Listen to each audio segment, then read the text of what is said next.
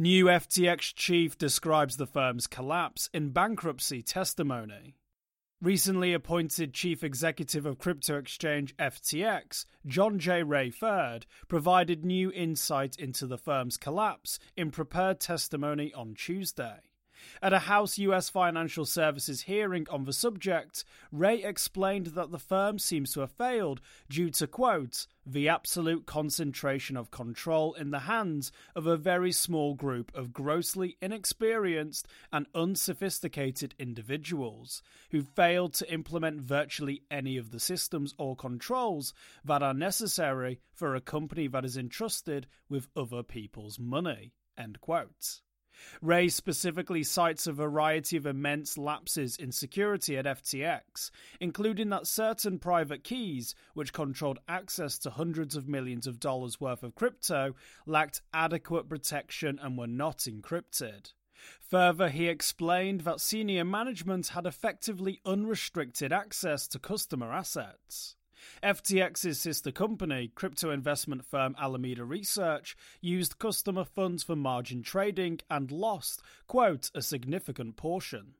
It was effectively able to borrow without any limits from FTX. Assets were commingled among portions of the group.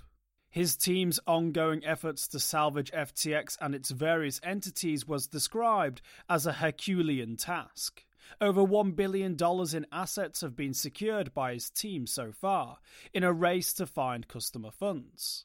However, Ray reiterated that documents pertaining to nearly 500 investments were missing, and cited the lack of audited and reliable financial statements as one of his team's challenges.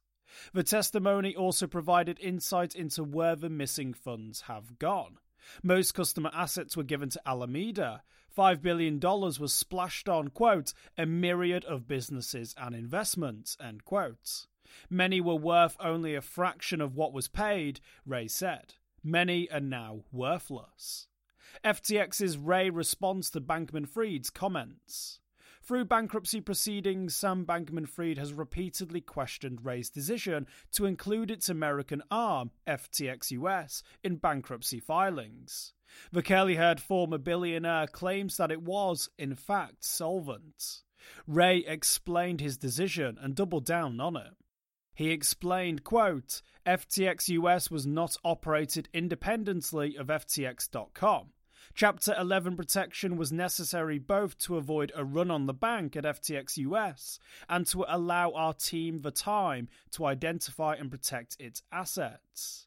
Since the time of the filing, I've become even more confident this was the correct decision, end quote. For more informed news, follow us on Twitter and Google News, or listen to our investigative podcast, Innovated Blockchain City.